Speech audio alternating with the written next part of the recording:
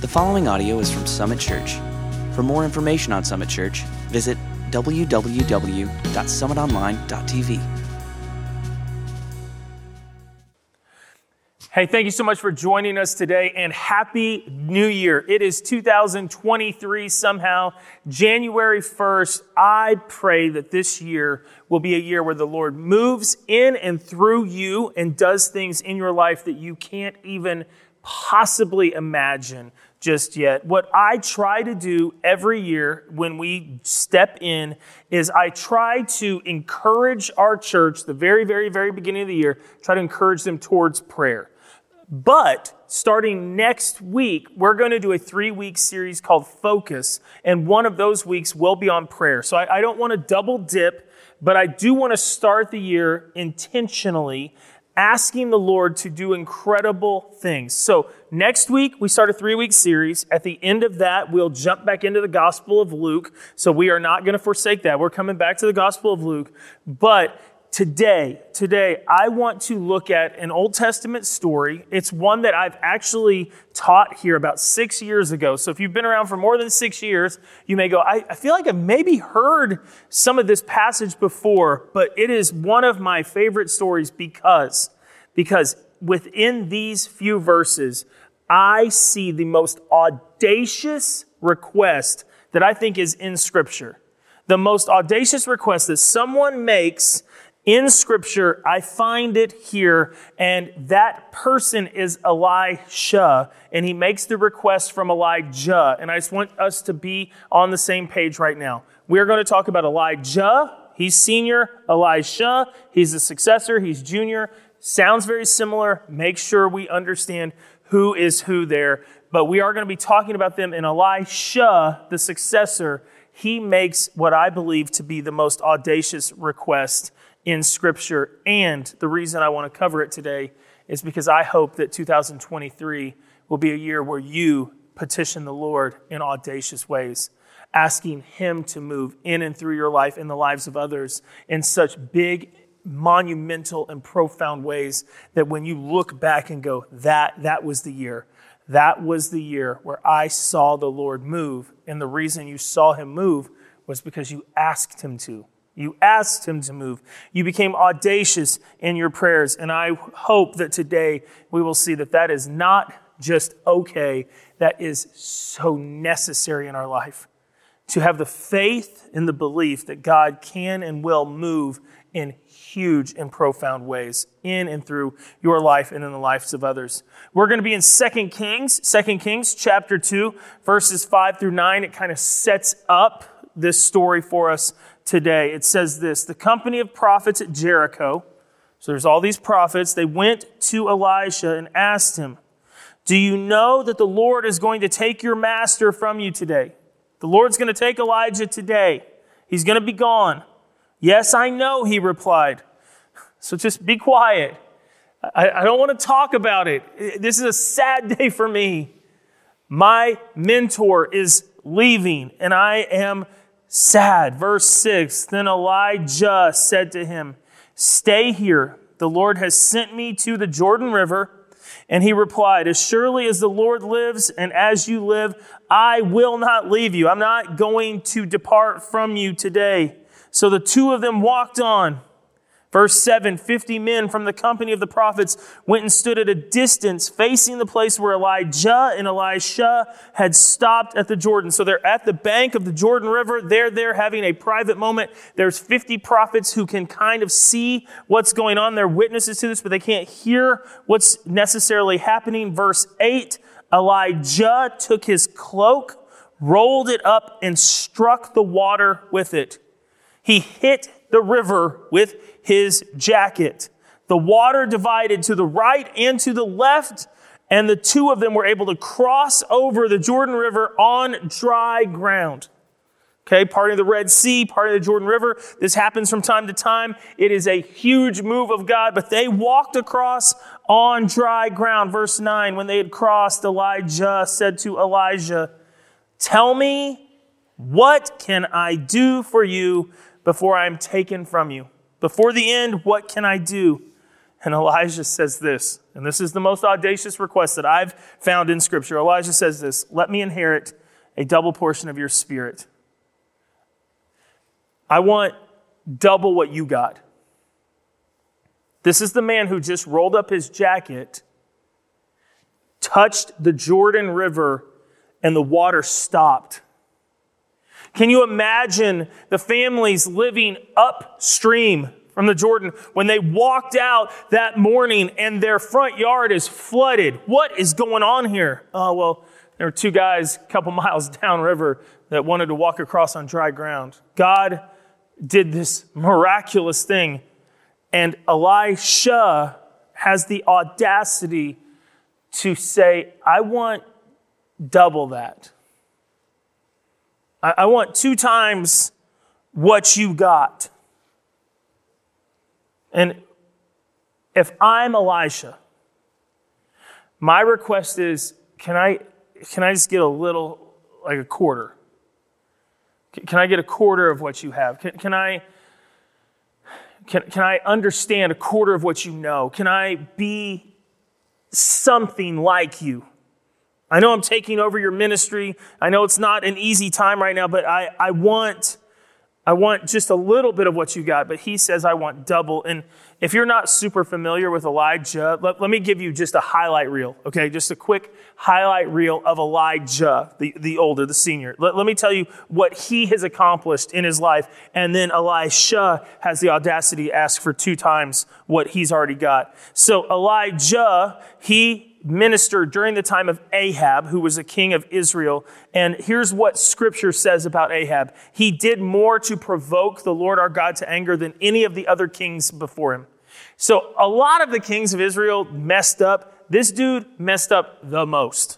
Married Jezebel. He was an absolute heathen. He didn't care for the Lord at all, and the Lord honestly was despised by what he did. Now, during that, so that's what Elijah's working under, he went to Ahab and he got to pronounce a drought. We live in Oklahoma. We have weathermen that tell us all the time it's going to rain, it's not going to rain, it may snow, it may not. We have people that tell us this, but Elijah walked up to the king of Israel, the most powerful man in that region, and said, here's what's going to happen. The Lord is going to cause it to stop raining, and it's not going to rain until I say it's going to rain. There's going to be a drought until I say the drought has been removed. I am in control of this. That's the first thing that he gets to do. That drought ends up lasting 3 years. A 3-year drought. During that time, since he was the only one who could reverse the drought, he was a highly hunted man. So he goes to the Kidron River Valley, which is where he's hiding out so that no one can bring him back in and say, make him forcefully stop the drought. He goes to the Kidron Valley. He drinks from a brook there. He is fed morning and evening. This is Elijah, fed morning and evening by the ravens. They brought him bread and meat in the morning and in the evenings. Uber Eats 3,000 years ago, Raven style, is how he was nourished until the drought was so severe that the creek or the brook had actually dried up. And so the Lord looked at him and said, I need you to go to Zarephath. I need you to go to this unknown kind of backwoods town. I need you to head there. When you get into town, there's going to be a widow. She has a young son there. I need you to stay with them until I tell you to pronounce the drought done. I need you to go there, hide out, you will be safe. He goes to town. He sees this widow walking through the city gates. As he walks up, he says, hey, can you bring me a drink of water? She does so. He says, hey, I would love some bread. You got any food? Can you make me some bread? Now that's a bold kind of request, but she looks at him and goes, sir, here's the deal. I've got this much flour, I've got this much oil. I'm here literally getting water because I'm going to go home with my son. We're going to make the last loaf of bread that we have flour and oil to make. We're going to make that. We're going to eat it. And she says, we're going to die because we're starving. This drought and this famine have literally taxed us. We have nothing left.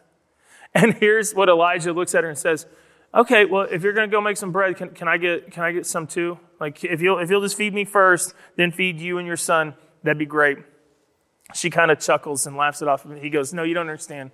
I promise you, until it rains again, that little bit of flour and that little bit of oil, it's going to last. You'll never run out. You'll have everything you need because the Lord is going to provide for you.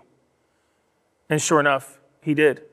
And sure enough, that little bit of flour and that little bit of oil, it lasted. And Elijah went and he lived with this widow and her young son. Her young son becomes ill about a year into him being there, becomes very ill, and it just kept getting worse and worse. And he actually dies. He dies. And the woman looks at Elijah and goes, you brought this curse upon my house.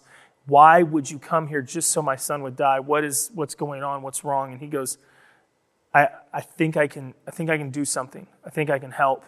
And he takes the dead boy out of his mother's arms, takes him upstairs into the home where he was staying, lies the boy down on the bed that he had been sleeping in, and just begins to plead with the Lord, please, please, God, restore his life. 3 times he begs the Lord, restore his life. He's lying on the boy, and the 3rd time as he's begging God to restore this young boy's life, he comes back to life.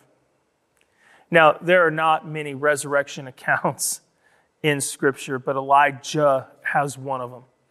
He's one of the few that does have a resurrection in his belt. And remember, Elisha said, I want a double portion of this. Elijah had an interesting encounter on Mount Carmel. 450 prophets of Baal, 400 Asherah prophets come together. Ahab is at the center of it. Remember that king that did more to cause the Lord our God to be angered than anyone else. They come together, 1 versus 850, and they have this moment. And Elijah says, here's how this is going to go down. There's going to be 2 bulls. I want you to make an altar. I want you to call upon your gods, and whichever God sends down fire to consume the offering, that's who's really God. That's who we know is true. And he goes, you guys can go first. And so they spend the entire day praying, asking their gods, Baal and Asherah, to consume this bull on the altar block. They're begging their gods to do this. Elijah's kind of taunting them, like, is your God deaf? Is he having trouble hearing what's happening right now? And it comes time for the evening sacrifice, and Elijah says, I want you to go ahead and pour a bunch of water on my sacrifice. And then he prays to God. He says, let it be known today that you are the Lord and that your people will turn their hearts back to you. Let it be known today that will happen. And the bull was consumed, and the water was consumed, and the stones were consumed, and the fire that came from heaven was so magnificent that all who witnessed and saw that said, that is God. That's God. Clearly, there's no way around that. And then it was on the tail end of this amazing evening that off in the distance there was a cloud. There was one little cloud, and then the rain came after 3 years of drought. And Elijah has the audacity to not ask for a quarter of this, to not ask for half of this, but to say, I want double what you've got. I want double your spirit. And as big as that request was, listen to what Elijah says, 2 Kings chapter 2, verses 10 and 11. You've asked a difficult thing. Yeah, no joke. Yet if you see me when I am taken from you, what you've asked, it will be yours. Otherwise, if you don't see me ascend into heaven, then it will not be yours. Verse 11, as they were walking along and talking together, suddenly a chariot of fire and horses of fire, that's a cool picture, appeared and separated the 2 of them. And Elijah went up to heaven in a whirlwind. Elijah was taken up, and Elisha saw it happen. Saw a man not die, but just be ushered into heaven. Elisha didn't ask for a double portion of his height, his good looks, his money, his charm, his leadership. Instead, he asked for a double portion of his spirit. So what did Elisha receive? What did Elisha get? Because he saw Elijah taken up into heaven. What did he get? He got a double portion of God. He got a double portion of God's Spirit. And I believe that if we had the audacity to ask the way Elisha does, we too can receive more of God's Spirit than we ever thought possible. We can receive more of His power, more of His provision. I believe that we can see it, not because we name it and claim it, but because we start to pray audacious prayers. What do you want for this year? What do you desire? I want a double portion of God. I want more of Him. I don't need a bigger house. I don't need a better car. I just want more of God. I feel like we live in weakness and fear and doubt, and we struggle so much primarily because we don't ask for more. We don't ask God to give us what He freely wants to give. We don't ask for it because we either don't think we deserve it or because we don't think God can deliver. Those are the two primary felt needs as to why we don't ask for more. I'm not good enough. God wouldn't give me that anyway, because I'm a sinner and I am not worthy. Or I can pray till I'm blue in the face, but I'm not going to get more. God's not going to be able to do what I need Him to do. God's not going to be able to do the miraculous. I don't want to waste my time. Regardless of what side of that coin you're on, I want you to hear what Scripture says in Ephesians 3:20. It says this: "Now to Him who is able to do exceedingly abundantly above all that we ask or even think, to Him who can do that. He does so according to the power that works in us." The power of God is available to us. And when we tap into that power, God can do exceedingly abundantly above all that we ask or even imagine or think. He can do that because of the power that lives within us. This is a passage, Ephesians 3:20 is a passage on prayer that comes directly after an audacious request by Paul, the author of Ephesians. He prayed for the church in Ephesus that they would know the full measure of Christ's love for them. That they would know the breadth and the depth of Jesus' love for them. He prayed an audacious prayer because the love of Jesus is so immense and it's so much bigger than I think any of us can fathom. And he said, that's my prayer. That's my audacious request. I pray that they would know that. And then he says, oh, and by the way, God can do exceedingly abundantly above all that we ask or even think. I want you to know and understand the fullness of Jesus' love for you. And my God will not only do that, He'll do exceedingly abundantly above all of that. How does God do it? He does it by the power that is already alive in us. Romans 8, verse 11. The Spirit of God, the same Spirit who raised Jesus from the dead, lives in you. Those who believe, the Spirit that raised Jesus from the dead lives in you. Those who believe, just like Elisha, we have the fullness of God's power available to us, living in us. And when we ask, He will do more than we can imagine. Why? Because He's greater than we can imagine. Because when He hears our request, He is moved by our humility to come to Him and give Him the glory, and He responds. When we even think about Him moving, He does exceedingly above that. Why do we believe so little, pray so small, doubt so much? Why do we fear the worst? Why do we do that? Because God is in us. He's with us. His Spirit is here. A double portion of His power is available to you this year, just waiting to blow your socks off. We say at Summit that prayer unlocks the power of God. We believe that because the presence of God is powerful and available to work in and through you. How do I know? How do I know as the pastor that God will do this, that he will unleash his power in your life simply because you ask. How do I know this? Because of what verse 21 says, Ephesians 3:21. Why does God do exceedingly abundantly above all that we can imagine or request? He does this because then to him be the glory in the church by Christ Jesus to all generations forever and ever. Amen. He does it because when he shows off, when we ask and he responds, he gets the glory.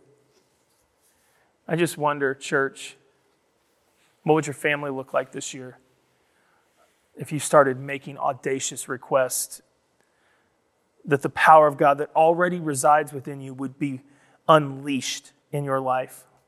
What would happen if a few of us in the church caught a glimpse of this and began to pray those prayers for our community and for our actual church body?